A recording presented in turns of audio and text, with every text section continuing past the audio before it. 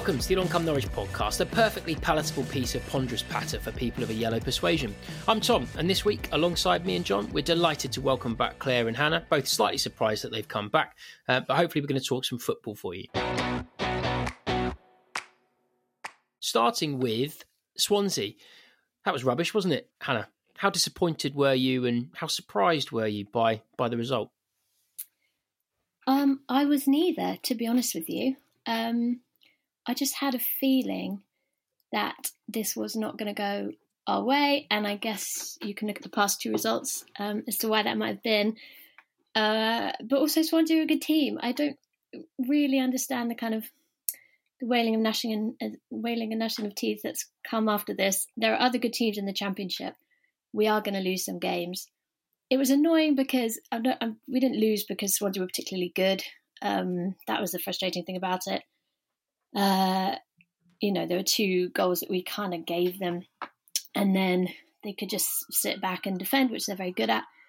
So that was the frustrating element. That was the disappointing element. But in terms of it just being, losing, that happens, that will happen. And yeah, I don't think it all needs to be doom and gloom here on out. I think we can get over it. It was good we've got a whole week off now. And I don't think Stoke is too bad a fixture to have afterwards to try and get back into our rhythm and hopefully score a few goals. Well, Claire, are you worried about the scoring goals? Because that we were team top of the league and we weren't exactly free scoring. And as it stands, during the record of this podcast, we're currently second because of Brentford are currently picking up a point against Reading. So as it stands, you can argue that the run of not scoring enough goals has finally come back to hurt us because we've lost that top spot that we held for best part of 3 months. Where are the goals coming from on Saturday? Well, obviously Emmy's back on Saturday, so that will hopefully help. Clearly we absolutely cannot win a game without him. But yeah, I think on Friday night, we certainly got into a lot of really good positions, but as soon as we got there, we seemed to channel our inner Johnny Wilkinson and just sky the ball. It was ridiculous. Literally every single player seemed to just lean back when they tried to shoot, which was like, are you actually professional footballers? I found that the most frustrating thing of the whole game, to be honest. I didn't think, like Hannah said, I didn't think we were actually that bad. I think Swansea are a very good team. And obviously they got a lucky goal. And then as soon as I saw Conor Hourihane's name on the team sheet, I kind of prepared myself for the worst because he has some kind of hoodoo over us. But yeah, I didn't think we played that badly. So hopefully with Emmy back on Saturday, we can actually put some in the net, which would be thrilling given the last few weeks. Well, I think that's very much where I came down on the performance generally. It was a classic one where we did enough to win the game, and we've won games this season where we haven't created as much. Now, in terms of actual clear-cut shots on goal, XG or whatever, they might not have been tap-ins, but the way we moved it from back to front, I thought Kenny McLean made a massive difference in the way that he contributed, and I actually thought Toddy played really well, bearing in mind he was having to do so much huffing and puffing, and at 2-0 down, that they think they've got the best defensive record in the league, haven't they, Swansea? And they played like it showed, and also let's have it right at 2-0 when you don't have to at home, when you don't have to show any kind of attacking ambition at all. It's a lot easier to look really compact. We had plenty of opportunities. Boheta for me is, he really is. He's actually looking worse every minute I see him. And he made some really bad choices with regards to when he had some of those, as you mentioned, leaning back shots and when he should have squared it. Pukki, it puts us 2-0 up on another day. He had a couple of those kind of archetypal just being slipped in first time shots, and one of them was nearly 8-9 yards wide, and you thought, I think I actually messaged a friend at that point and said someone's broken our Timu. Like there's one thing just hitting it straight at the keeper or not quite getting hold of it, but that was an archetypal Timu chance, and to put it that far wide without being shoved or being off balance or whatever. He looks like he did at the end of last season now, something, I don't know. if he's not rabbit in fit. the headlights about him. I mean, it's strange, and it's such a shame that has come at a time when Hugo isn't there to challenge him and isn't there to give an option. It maybe Ida is going to take a little while to be up to full speed after being out. So, what do you reckon, John? I thought that the doom and gloom as normal was slightly over the top afterwards, but that those that were saying, but they've got 4 points behind us and they've got games in hand, they've been proven right, because as it stands, we have given up that lead and we're no longer top. Yeah, and I mean, for me, that's a disappointment, because I think as soon as I'd tricked myself into believing that Norwich City were just going to canter towards the Championship title, then it all started to unravel. I just let myself start to believe that, and as I say, then it's just gone wrong. But I don't know, all 4 games that we've kind of failed to score in, and I think people can't be criticised for being concerned, because we have failed to score in 4 games in a row, and that is a real worry, and there is mitigation for that. But all 4 have followed a relatively similar pattern, in so much as we've been okay breaking the press. Defensively, we've looked relatively sound. I mean, the Swansea game, it was only down to one howler really from Tim Krul that is really uncharacteristic, and then giving the ball away. But actually, you don't expect someone to kind of slam it in the corner from, what was that, probably 25, 30 yards. So,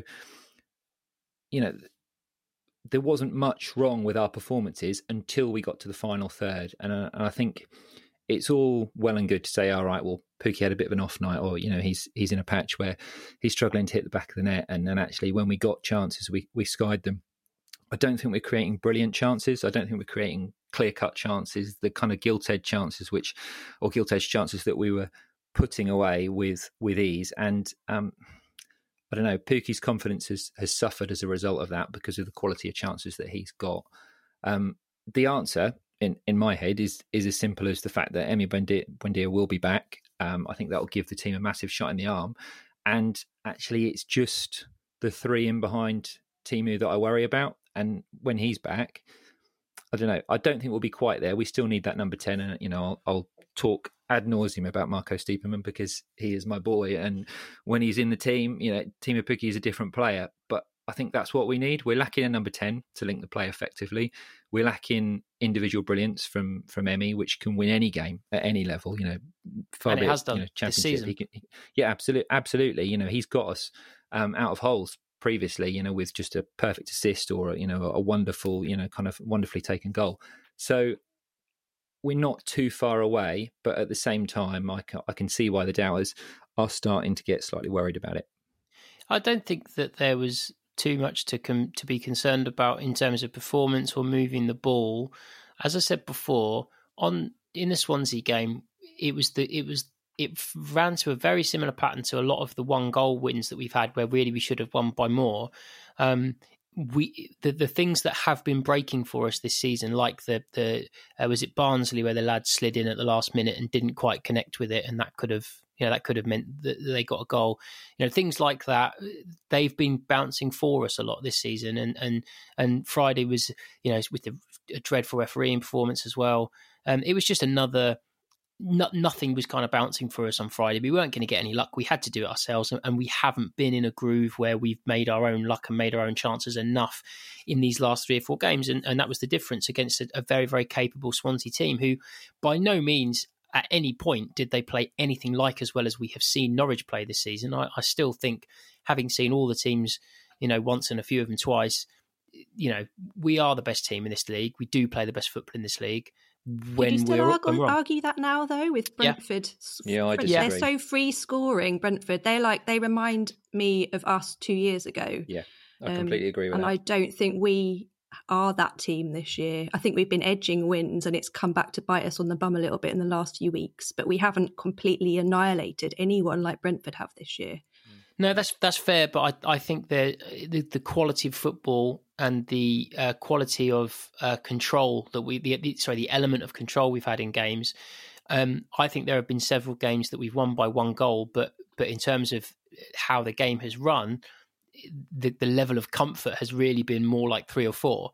But we haven't scored those 3 or 4. That's the problem. But there's a difference, I think, about being the best team or having the most talented set of players and having the best the total number of goals. I think for me it comes down to management, and I think it's a massive test of Farke's abilities to kind of go to the well and again show that he can come up with something. So we've had an 8-day break. It's hardly the international breaks that 2 or 3 times in his Norwich managerial career he has really come out of an international break with a renewed, revived team that have been firing on all cylinders and gone on a little run. That's exactly what we need to do. I mean, the point I made about Brentford is I think it's too easy as a Norwich fan to take for granted how well we have actually played this season. And the reason I say that is Brentford have been on what would this, if they didn't lose tonight, it would be 20 game unbeaten run? 21. Yeah, 21, right? Okay. And they're level on points with us. Right? So think how good we must be that a team have gone on a 21 game unbeaten run and they've only just drawn level on points with us.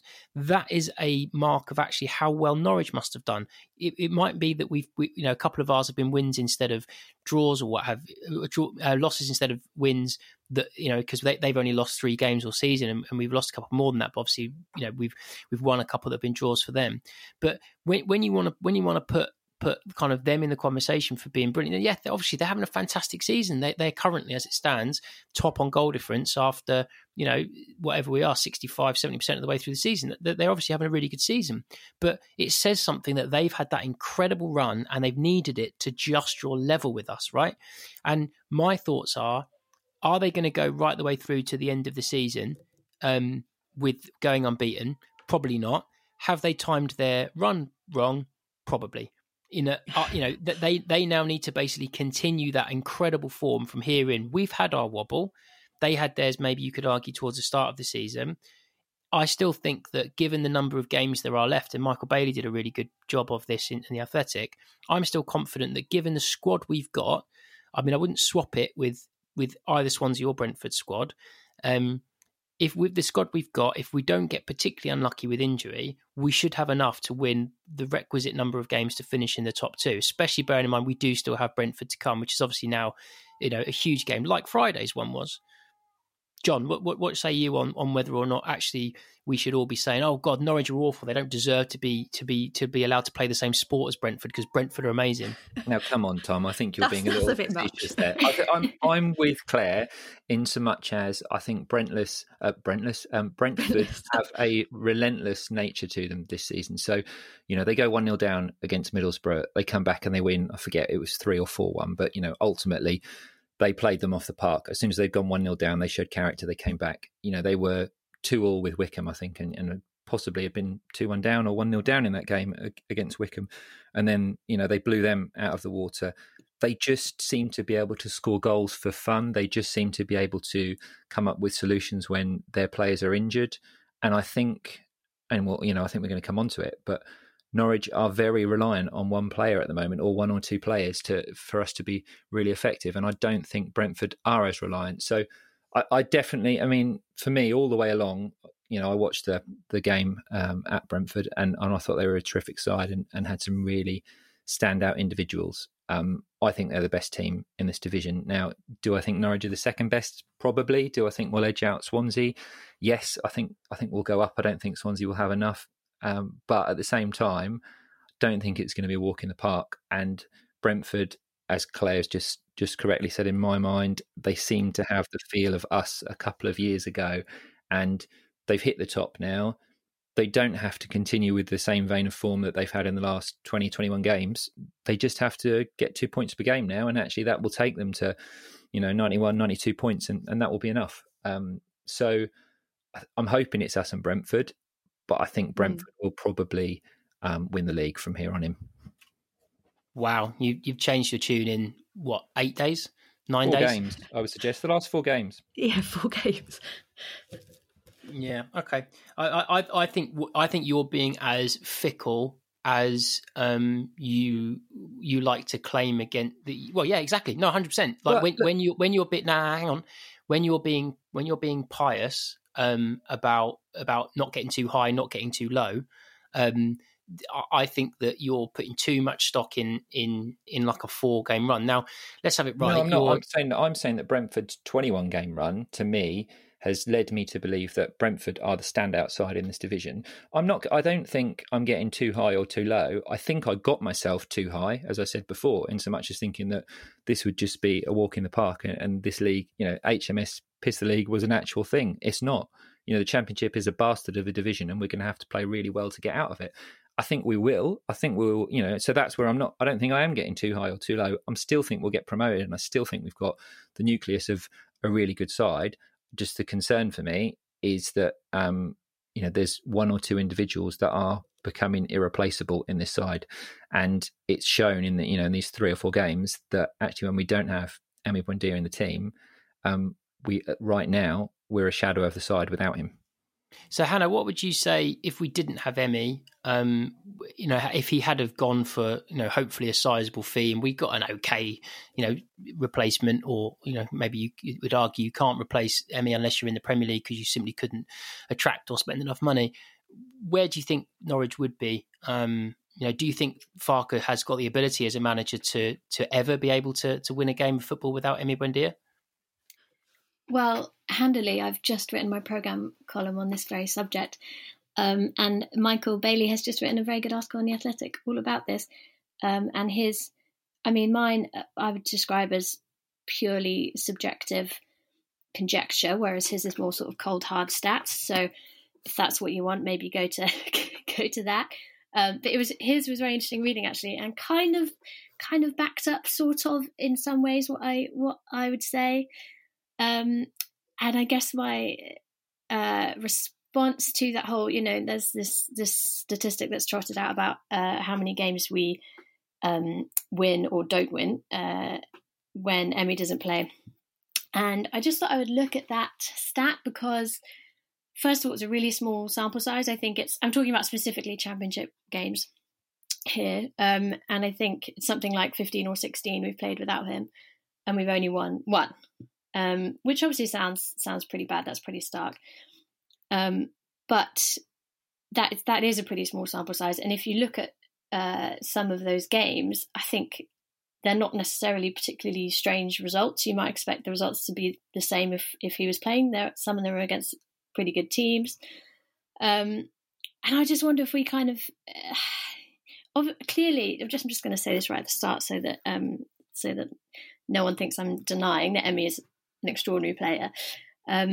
Clearly he's incredible. He is brilliant for us. He has that ability to change a game. He has single-handedly won games for us. I'm not denying that, and I'm not denying that we are probably a less kind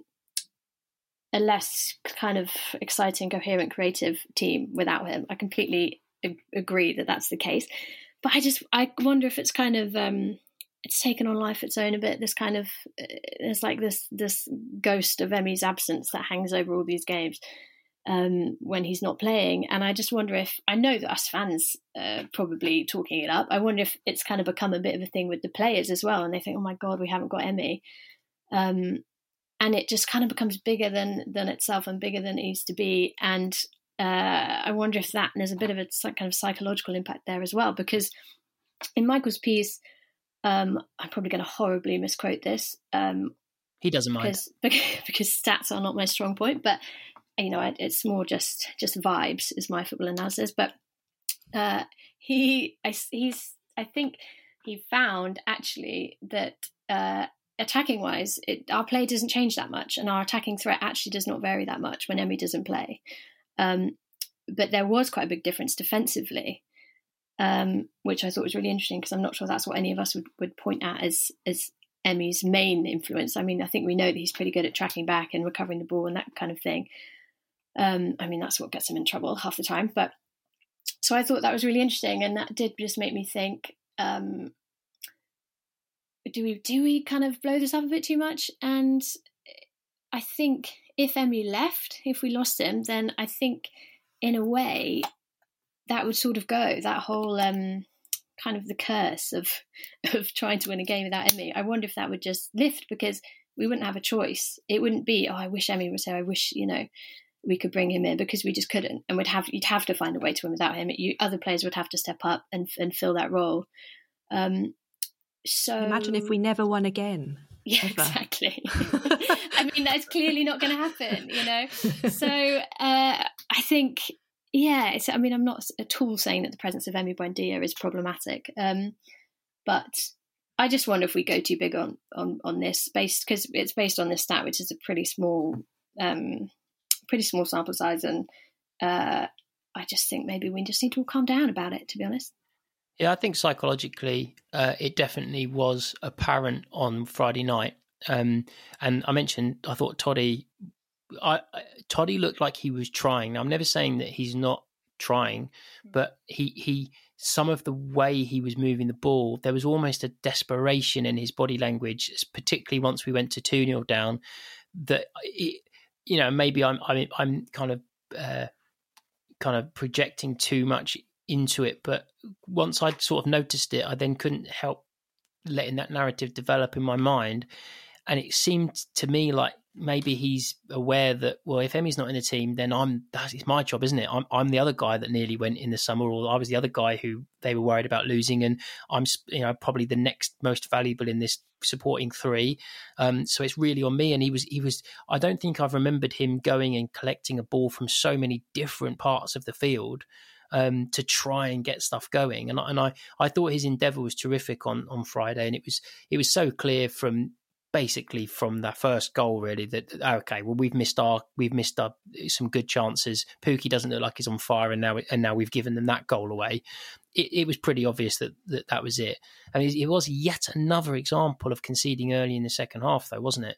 Which is just such an Achilles heel of when Norwich are having a bad day, then it's almost like it'll be the early second half goal, then, won't it? That's kind of such a key sticking point for them to go over. So I do want to talk about Farke. I do want to talk about our levels of confidence of him getting this kind of holy grail of a plan B. Does he come out, John, of this kind of 8-day gap? Does he come? Unfortunately, it's been pretty snowy, so it won't have been a nice place to train. That's right. They've got indoor facilities at Colin. They have. Yeah. Maybe they've all been in there the whole time. But is he going to come out with some kind of plan B now that we've 4 defences in a row? Obviously, one of them is one of the greatest teams ever to play football in Swansea, and then some other. And obviously, Brentford, mate. Come on, we've established that. Look. No, you loved Barnsley as well, didn't you? You think Barnsley? I did like Barnsley, and I like Luton. He's the next Pep. Yeah, but we haven't played Luton. Oh my goodness, we've got the return game against Luton coming up soon. God, Can't wait. We'll probably lose 3 times against them. Oh no. So yeah, what are you asking me? What I'm asking you is, do you think that Farke is going to knuckle down with plan A and try and make plan A work better, even though it's been found out again? Or do you think that he is actually going to come up with something that creates a different way of creating chances more quickly? Because the metronomic passing stuff has been worked out this year. I'm going to sound like a little bit like a broken record, but the absence of a number 10 really, really worries me. That's the biggest thing in this side. So does he start Dowell then? Well, yeah, and I think this is where, if you're saying about he's had 8 days to have a look at things and to maybe come up with a plan B, I'm not necessarily saying it's a plan E, a plan B. I think it's a plan A. Plan E? It's not that bad. We're only second. You don't have to go to plan E. But it's the plan A at the start of the season was Kieran Dowell in the 10, probably, possibly not Emi Buendia on the right, because we all thought he'd go, but probably Todd Cantwell as part of that as well, and a pacey winger alongside that. I mean, he's going to start Emi Buendia on Saturday, but I just think we need a number 10, and Marco Stiepermann can't come back quickly enough. He links the play in a way, even if he's absolute dog shit, he links the play in just a different way, in so much as he will look to carry the ball, he will look to break the lines, he will get his head up, and more importantly, he will be looking for Teemu Pukki at every opportunity. He will be looking to thread him in, and their understanding is ridiculous. We need to develop that kind of understanding between Dowell plus, whichever striker it is that he's going to play with. We'd presume it's Pukki for the foreseeable future, but if it's Hugo Llorida moving forward, then that's fine too. So I think it's back to plan A, but plan A at the start of the season, which is kind of this Dowell in the 10, probably Buendia on the right, and Cantwell on the left. I kind of agree to an extent with Hannah about the fact that the whole Emmy thing isn't as bad as everyone's making out. But I do think that this season we've almost become reliant on him getting us out of jail, and there's been games where we haven't been playing well, and it's just been, we'll give Emmy the ball and let's see what can happen. And we do need to step out of that. And as you say, Tom, Todd needs to step out of Emmy's shadow a little bit, and he definitely tried that against Swansea. And his defensive work was a lot better as well. So I think, to answer your question, I think they will strengthen the original Plan A, not necessarily the Plan A that Farke's been using throughout this season. For the last kind of 10, 15 games, I think it'll be Plan A from kind of Kieran Dowell in the 10. Let's try and play fluid football. Let's get it into our number 10 and try quickly and try and link it all from there. And if we can do that right, Farke ball has been proven to work against any side. Farke hasn't had to reinvent the wheel in the Championship. If you play good football with an effective number 10, with our individuals that we've got in our side, we will be a serious threat for nearly every side in this division. Does he finally, Claire, drop Rupp and get him out of the team finally? Fucking hell, you're Rupp, mate. He's just not very good, mate. He is. What? He's a perfectly. This is my stand. I don't hate him at all. This is what gets me with this player. No, I don't at all. He is a perfectly acceptable fourth choice Championship centre midfield player.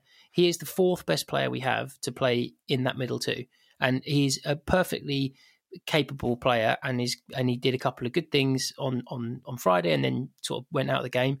But they all could go out of the gate. Is it just because he's a bit more workmanlike and not so kind of? I just don't think he's. Glamorous. I just don't think he's as good. I don't think he affects the game as well as McLean. I don't think he's as good as Skip. No. I don't think he's as good as Mario. To be honest, I would pip Tetty above him because of nostalgia, and I love Alex Tetty, but I accept that maybe he does have a bit more about him than Tetty in terms of going forward, of course. But no, I just think I think he's a squad player, and what I don't like is, Farke is an incredibly stubborn manager, and what the thing that irks me about Rupp and is he is another reminder of just how stubborn Farke is. In that as soon as he's available, right, get him in the team, irrelevant of whether or not he played well last game. I think that it needs to be Kenny and. That's a bit harsh. Rupp only came back when Kenny was injured, or he had his positive COVID. Before that, Kenny was keeping his place, and Rupp had been on the bench for 2 or 3 games. So I don't think it's as kind of black and white as right. Lucas Rupp is fit. Lucas Rupp plays. I think Lucas Rupp hadn't played particularly badly. Hadn't been as effective as he was earlier in the season, but hadn't played poorly enough to be dropped. And so he retained his place. I don't think it's as binary as you're making out. Sorry, Claire, I've talked over you there. No, that's fine. I agree. I think he's probably he just sort of gets on with the job, and probably goes under the radar, and just I wouldn't say that he's not deserving of a place in the first 11, but yeah, definitely not over Kenny. Kenny, before he got injured and then got COVID, he was playing fantastically well, and I think we really, really missed him. And I think when he came back on Friday, we were better for it. Would you swap him for Mario? I love Mario. We all love Mario, but he can drift out of the game as well. But I guess the difference between Mario and Rupp is that Mario just has that moment of genius and can just kind of clip the ball over or whatever, or the free kick, and he can win us the game, whereas you wouldn't necessarily say the same of Rupp. So maybe that's where he falls down a little bit. But I mean, he's a squad player, but we've got to use our squad this season, haven't we? So yeah, maybe he's just popped him back in so he can give someone else a rest. I don't know, but I mean, what you guys have said is basically exactly my point, which is he's off about the fourth choice, and I just feel that he's been played more than he should have done when people like Mario have been available. I mean, I'm a huge Mario fan, as obviously John is, even more so than I am. If you could only have one, John, you've mentioned your Marco love. If you could only have one of them, Marco or Mario, one of them has to be banished to the other side of the world. Who do you keep? Why are you giving me this ridiculous Sophie's choice that I've got, mate? This is really harsh. Because I wouldn't have thought, if you'd have asked me, before the pod, the answer to the question, I would have gone Mario every time for you, because I know how much of a massive stand for Mario you are. But I just heard you bigging up Marco, so I was just wondering whether or not. Okay, so I'm gonna. So I absolutely love Mario Vrancic. Let's just get that out there, and anyone who listens to this podcast, I think it's out. I think it's at out any level of regularity will know that, and most people do. However, I would take one for the team, and I think Stiepermann, or any kind of number 10 who can play effectively in that role, and I don't think Mario can do that, unfortunately, but anyone who can play in that 10 effectively makes Norwich a different team. And so for that reason, I'd have to banish Mario. Oh, that sounds horrible, but to get back to Rupp, I think you are being incredibly harsh on him. I think Rupp, interestingly enough, I looked statistically at Rupp versus Kenny a few games ago. Rupp's stats generally are a little bit better than Kenny's, both in terms of progressive passing in the opposition's half and ball retention in our half as well. I think sometimes he's better at recycling the ball and moving players around through his ball retention, which can be more simplistic passes than Kenny would play. But there was a point in the season probably where he had a good 5 to 10 games where he was one of the most effective players in making Norwich tick, and we haven't really had that since. And Kenny's come in and he's given us a different dimension. He's looks to kind of be a little bit more direct with it. And I don't know. He's been great, and Kenny has been in the form of his Norwich City career, as far as I'm concerned. But I don't think we should forget what Rupp was doing earlier in the season. And I think it was actually the last time Hannah was on that she was sticking up for him. And that was just before he had his kind of really, really good run in the side, that he just kind of came to prominence. And just after Hannah had talked him up. So maybe that was the confidence boost that he needed. He was listening. I love that you just came with the receipts there, John, and sticking up for Rupp. Came armed, prepared, got the stats. And I completely agree with everything you just said. Well done. Thank you. Well, I hope you enjoyed that pat on the head, John. Right, okay. So Saturday. Tell me, Claire, what is the score going to be? How's the game going to pan out? Oh, they're probably going to win 5-0 now, aren't they? Well, so we've got Emmy back. I think we might. I don't think we're going to do anything amazing. I think we'll scrape a 2-1 win. I'm not going to be totally optimistic, to be honest. What about you, Hannah? Ooh, I might go for... I think it could be another draw, but I do think we'll score some goals. I think it could be... I think it was Stoke that we played a couple of seasons ago when we just had that little run of 3 draws when Emmy was out, and Stoke was the 4th game, and Emmy came back. And we just drew again. And I've just got a feeling that something like that might happen. But it could be like a 2-2 or something like that. I don't know. Yeah, they've not won in a little while themselves as well. So it's a bit of an along come Norwich potential. Because I'm just looking back, and their results prior to the draw, a very creditable draw with Reading on Saturday, just gone.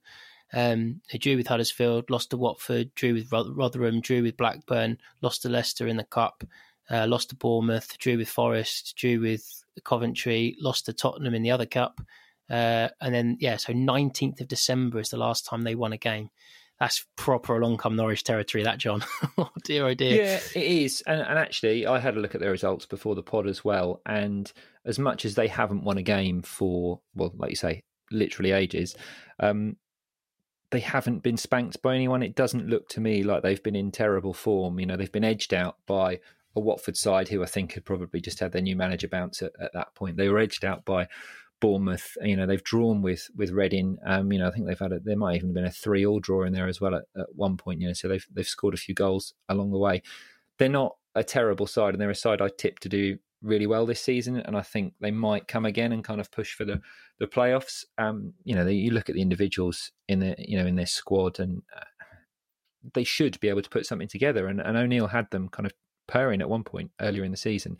So it's not an easy game. I think it's a game Norwich need to win to wrestle back some momentum, and I think we will. And I think we'll.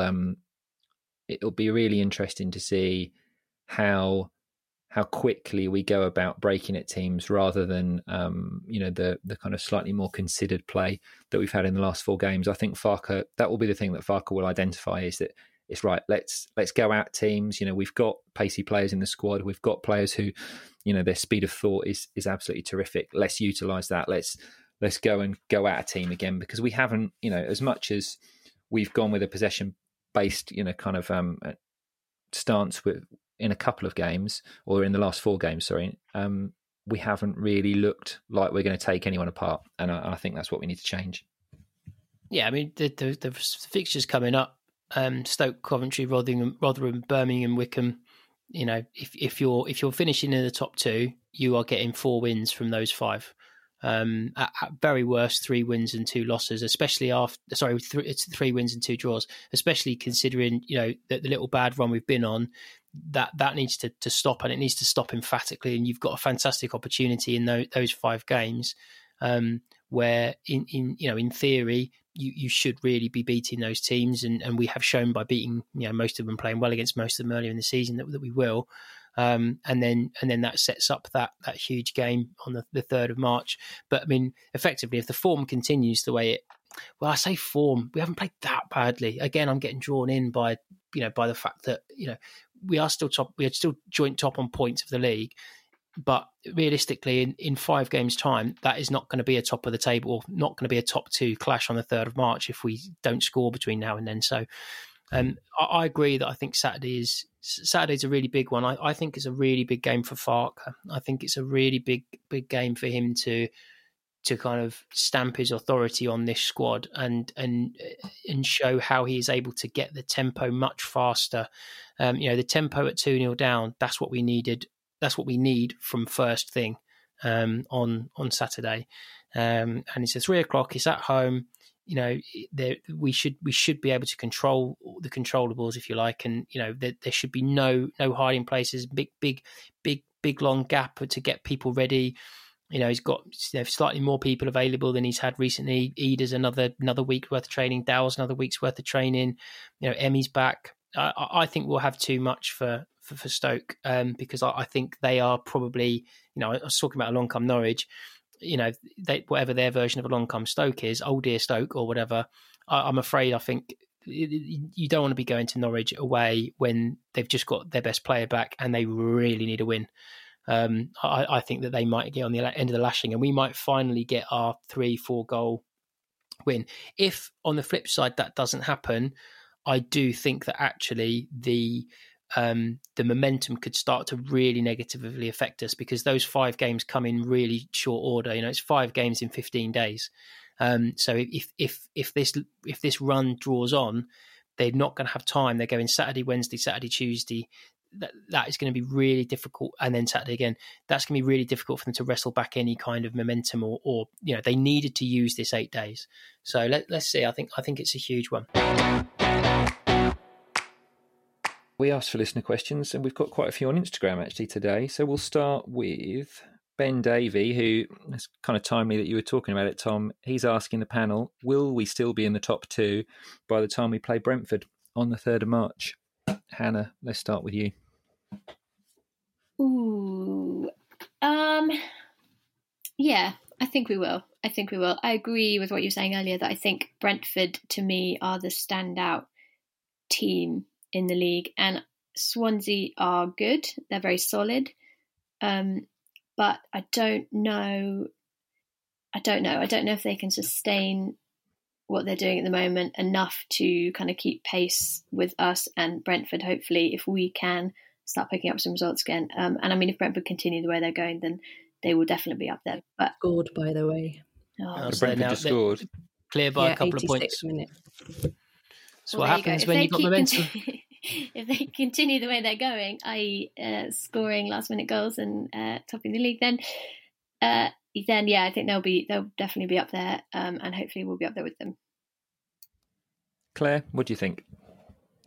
I think we will. I think the run of games that we've got, as you've just mentioned, are definitely winnable ones. I think we will scrape a win on Saturday, and that'll just get our confidence back. And then I'm hoping that we'll really find our form, because we haven't really moved into top gear, and we have got the best squad in the league, even if we're not currently the best team in the league. So I think it's time for them to actually step up and make that, count for something, and actually start putting a lot of goals away and annihilating teams a little bit. And then so by the time we play Brentford, I think we will both be top two. I think Brentford, in their current form, they've just scored another goal, so they're now winning 3-1.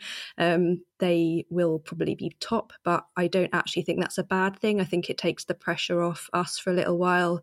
I think when you're top, you're just there to be shot down, and I think we could do without that pressure for a little bit and let Brentford take that mantle on.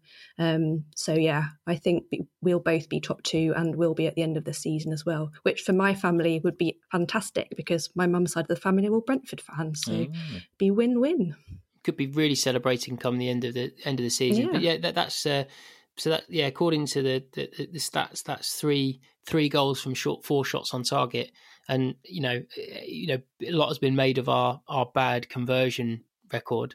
We've had the most shots in the league or what have you, but we're not converting them. And if you look at the goal difference, that the one thing that you just can't kind of wriggle out of it, despite you just saying we've got probably the best team in the league, best squad in the league. I mean, let's have it right. It would be an absolute failure on Farke's part to not get promoted with this team.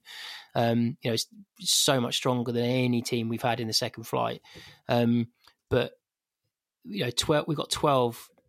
Got a goal difference of 12, so that's 14 worse than Brentford, but even 8 worse than Swansea. So realistically, that is really something that does need to be addressed. And you hope that Emmy is refreshed and recharged and chastised from yet another petulant, pathetic, silly red card, which was silly, not exactly brilliant refereeing, but don't put yourself in a position to get sent off, I would say. Okay. Well, I think, Claire, you make a really good point, in so much as actually Brentford now going on top and the expectation that brings. All right, people have been talking about Brentford for a while, but I think, if you switch to Sky Sports Saturday or, other pundits talking about the Championship, everyone's just been saying, look, it's Norwich. Norwich are going to walk it. Like, Norwich look the most effective side in this division. They're really comfortable in the way in which they play.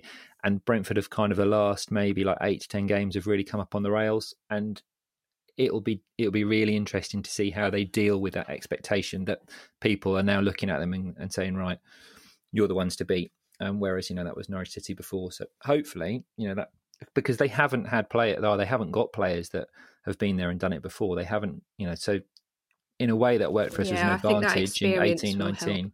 But I think, as you say, the experience that we've been there and done it before will possibly help us to get over the line. And we had a fight with Leeds and Sheffield United, so there was 3 teams in it last time for us, which is quite unusual, really.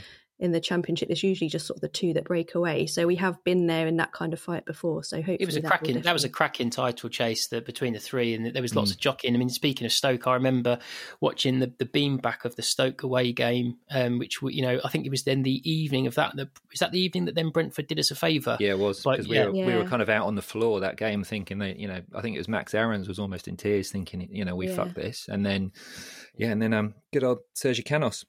Yeah, legend. No, so I think look, there's 18 games left, right? So we've played 28, so 18 is a very large chunk of the season that's already been played to be played again.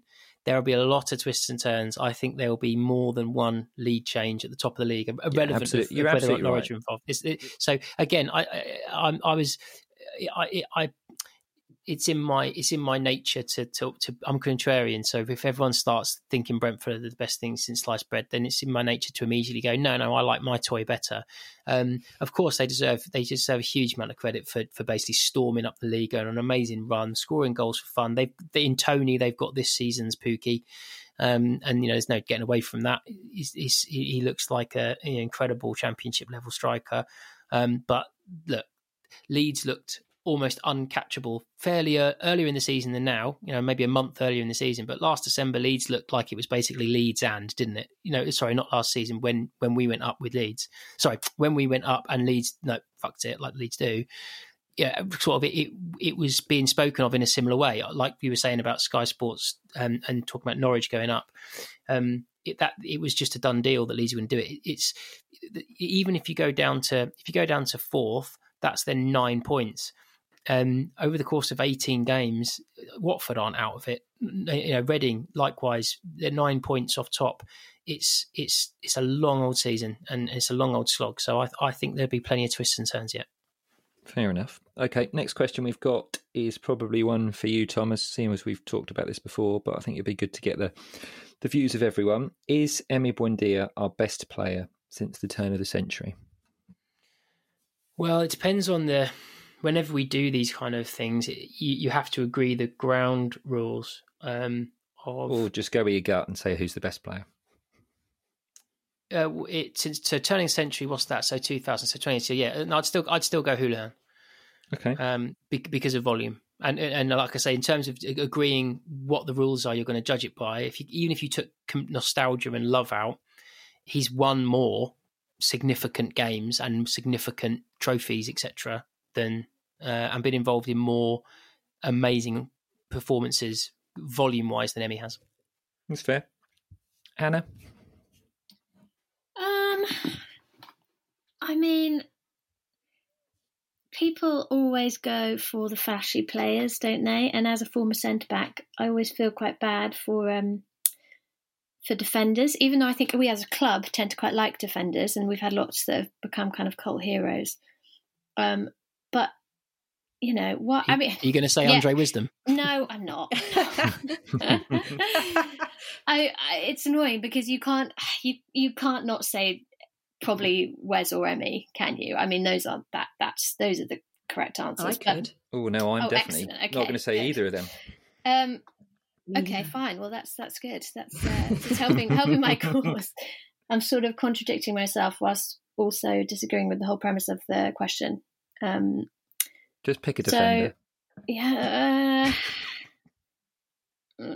I don't know. I'll get back to you. You Claire, you go with your non fancy player. He is fancy, far too fancy. I'm going to say James Maddison was our best ever player, and we sadly didn't have him for very long. But quite clearly, in terms of what he's now doing, I think he was obviously far too good to be at Norwich for long, and was head and shoulders above everyone in the Championship the season he played, that first season under Farker. So although we didn't have him long, and you can't really compare him in that case with Wes, who quite clearly was with us for nearly 10 years, and played at the top level that whole time for us. But I'm going to say James Maddison was the best player that we've had at Norwich since the turn of the century. Oh, interesting. I'm going to go for another flashy player. I'm going to go for Darren Huckabee, purely because, and I don't think there are any rules, I think it's just pick with your gut. He's the one player that you just, every time he gets the ball or he got the ball, you'd just be on the edge of your seat, or you'd already be off your seat because you'd know something was going to happen. And actually the way that he almost single-handedly carried us to the Premier League, and then almost single-handedly kind of carried us in the Championship. And if we hadn't have had him, I think, we'd have been in League One a lot sooner than we actually were. He's just a phenomenal servant for this football club. And he was just here for ages and just part of the furniture. And it was really a real shame, how poorly he was treated at the end of his Norwich career. But yeah, he's just one of those players that I don't think you'll ever forget. And he just always, as I say, on the edge of his seat when he had the ball. I think you're absolutely right. I'm sorry for laughing. I've just seen someone on Twitter say that our next 4 games could rule us out before we even play Brentford in March. You just think, oh my goodness gracious me! Oh my word! Oh dear! What life must this person lead? Dear, oh dear. Sorry, carry on. Dear, you're all right, Hannah. Have you found anyone yet? I've decided. Here's my left field pick for you, Alex Tetty. Oh, lovely. Oh. Because, like I say, I think it's those kinds of players who don't get the kind of acclaim, do they? They don't, you're not going to, he scored some incredible goals, but you're not going to clip up all his skills and have a kind of hour-long, compendium of all the brilliant things he's done. But he is brilliant, and he's been there for so long, a bit like Wes. and he just gets better and better. I think he's just been an incredible character to have at the club, and I think we're very lucky that he's stuck around for as long as he has. And I think he's been massively underappreciated. So I'm going to give him a little bit of. I mean, I don't think he is now. I think we've all kind of come to realise how important he is and how kind of what he does. I think we have started to appreciate that on the pitch as well as off the pitch. But I think definitely in the early years he wasn't exactly appreciated, and so let's give him some love. Yeah, that goes back to what I was saying at the top, which is you have to agree what your kind of parameters are. And what I love there is we've all gone with different reasons. Although we had a pair of flashy people, but it's the I will always put. I see what you mean about Maddison, but I'll always put longevity as a really high. But what was the question? The best player to ever play for Norwich in the last. Is Emi Buendia our best player since the turn of the century? Yeah, but it doesn't say. Yeah, exactly. In your opinion, it's no. But people who are younger, and it depends how you say best. So I think you probably could argue that if you're going pure talent, maybe Emi pushes Maddison really close. Emi with a really good coach, which he hasn't had a proper. Emi without the temper. Quite, and maybe a really, really good coach gets He's got a really good coach. Let's just come on, deal with this nonsense of you trying to suggest that Farke isn't a good coach, like regularly, mate. No, but a top. No, but you know what I mean? I mean like a top. You mean like a world-class coach? Is that what you're trying to say? Exactly. Okay, exactly. Because my point is, if you're using best as world, as in the pure talent that's available to them if they were at the peak of their powers, I reckon Emi does push Maddison close. Like some of the skills stuff he does, some of the way that he shifts his body and weight, some of the goals he scored. There's twice he's done that over the shoulder and then like clipping it in goal. He's done one of those in 2 in the last 3 seasons of those.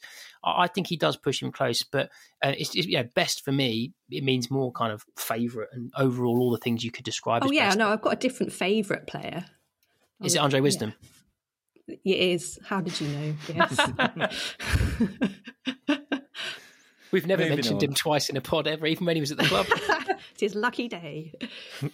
Okay, we'll have one more listener question. This is from Callum Howard, and he asks, which current City player would you like to see come back as manager? Claire, let's start with you. Oh, God. Which current player? Yeah. That's a tough one. Grant Hanley. I feel like he's Scottish. They always make good managers, don't they? And I think he'd make a really good, tough talking, no nonsense. He'd get on with it. Yeah, Grant Hanley. Nice. Tom, I can't really offer you any more explanation as to why I think that. But I like your pick because it's kind of a traditional, right, let's go for a dour Scot, because they typically make good managers. They always make good managers. Yeah. I can see Hanley. You wouldn't want to like play out a position or not do what he told you, would you? He's a good captain, isn't he? So, yeah. Brilliant. I think he's grown in most supporters' esteems this season. I think we've seen what we would have seen if he could have got in the team 2 years ago. If you see what I mean, I don't think there would have been any drop off there at all. I would go. I think I'd go with Pookie. I think his demeanour is that of someone who might be a gentle, steely, kind of mild-mannered style manager. Very mild. Yeah, but I think there's a place for that, and I think there's likely to be more of a place for that the more modern the game goes. Kind of Solskjaer-esque. Yeah, I just think and I also think he's super cerebral. I think he's a really bright guy, and I like the thoughtfulness of his runs, and I can see.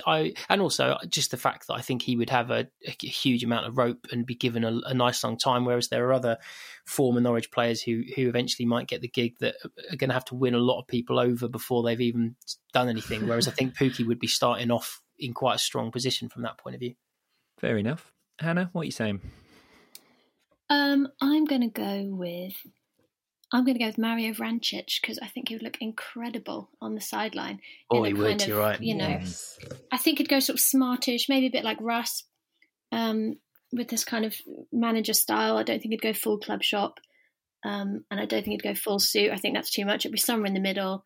And I think he would put it off beautifully. Maybe a bit pep. A bit pep, definitely a bit pep. But hopefully not with the cardigan, Smart like the cash. dodgy No, cardigan. I think he'd pull it off. But smart You'd hope cash. he retains his hair, though. I don't think Mario's anywhere near as good looking without that hair. That's It'd an be like a integral bit part salt of and it. pepper, a bit grey. He would just look impeccable. Ooh. Yeah, nice. And I think he is actually doing his coaching badges, so that's not a completely left field idea. Oh, didn't know that. That's good. Who's Yeah, that? and he's quite into his kind of like sports psychology or sort of that kind of stuff. So I think actually he'd be pretty good. Let's do the same. Let's go back to the same premise of the Emmy or the best player. Can I just give you my manager first?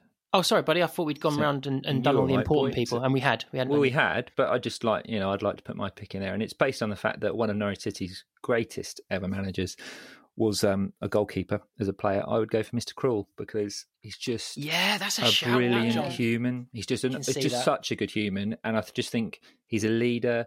And the respect that he commanded, like when we met him, and it was really obvious that all the young uns would just absolutely loved him. I just think that the whole ethos of Norwich City Football Club in terms of developing young players, he could be really, really good. So yeah. He's one of those that I can see sticking about as well. Like he's one of those that I can already think he's going to go the kind of the Gunn, Ashton, Hucks, Ewan route of actually this is actually where he settles and sticks around. I can see him being part of the furniture for a long time. I mean, he might be wrong. He might these days he's had a wide and varied career and what have you. But you just think maybe the ages of the family and everything might just work out. Similar with Alex Tetty. You'd like to think that maybe in 10 years' time they're the club ambassadors or they're the ones that are doing the ceremonial stuff. But yeah, just one final thing that just because we were talking about just cooing over Mario in a suit on the sideline. Most handsome Norwich player since the turn of the century. Oh, blimey. Because Mario's up there. Oh, Bradley, yeah, my word. Sorry. Mario is definitely up there, but Bradley, yeah. With the hair. John? Yeah, come back to me. I'm thinking. I can't look look beyond beard? Mario. Would you go Bradley with the beard or without the beard? No, look, Bradley. Look, let's be honest. Bradley's too manly for me. Like he's too much of a man's man. He's not classically handsome, is he? Mario is. Oh yes, he. Oh my goodness me! I like a pretty Bradley's man. Mario's a pretty he's man. not pretty. Bradley up close. What a handsome young man. He Sadly never got that pleasure. Oh man. but yeah, I had the pleasure of making a really bad joke about his beard, and he looked at me as if to say, "You're not even fit to be a speck of dust on my shoe," and it made me like him more. Oh. Yeah, no, I think I'd go Bradley. Yeah. All right. Well, I'm going to have to go for Mario. I don't think I can look beyond him. Well, you get back to banish. You're going to banish him to the other side of the world because we've got to keep Marco. So you have to look at your picture of him. We haven't had Hannah's pick anyway. She's going to come out with someone really left field that we all go. Andre Wisdom, yes, the triple. Well, I mean, I think this is pretty secret information that no one's aware of, but I have got a bit of a soft spot for Timu Pukki. So our next manager, I think he's got something about him. He's not your kind of typical Mario-esque with the hair or without the hair. I think either. He pulls both off, doesn't he? With beard, got to have the beard. Lorne will be loving this, by the way. Let's never put Hannah and Lorne in the same room. So yeah, I've got to go with him, of course. Well, I think we've said it all, we've done it all. Thank you so much, Claire. Thank you so much, Hannah, for joining us again. It's been brilliant. The standard of punditry has gone through the roof, and John, you've only dragged it down a little bit. Cheers. Thank you, everybody, for listening. Do enjoy the game that's coming up, and remember that it is only a game. Surely it's going to turn around for us on Saturday. Fingers crossed. Stay safe. Mind how you go.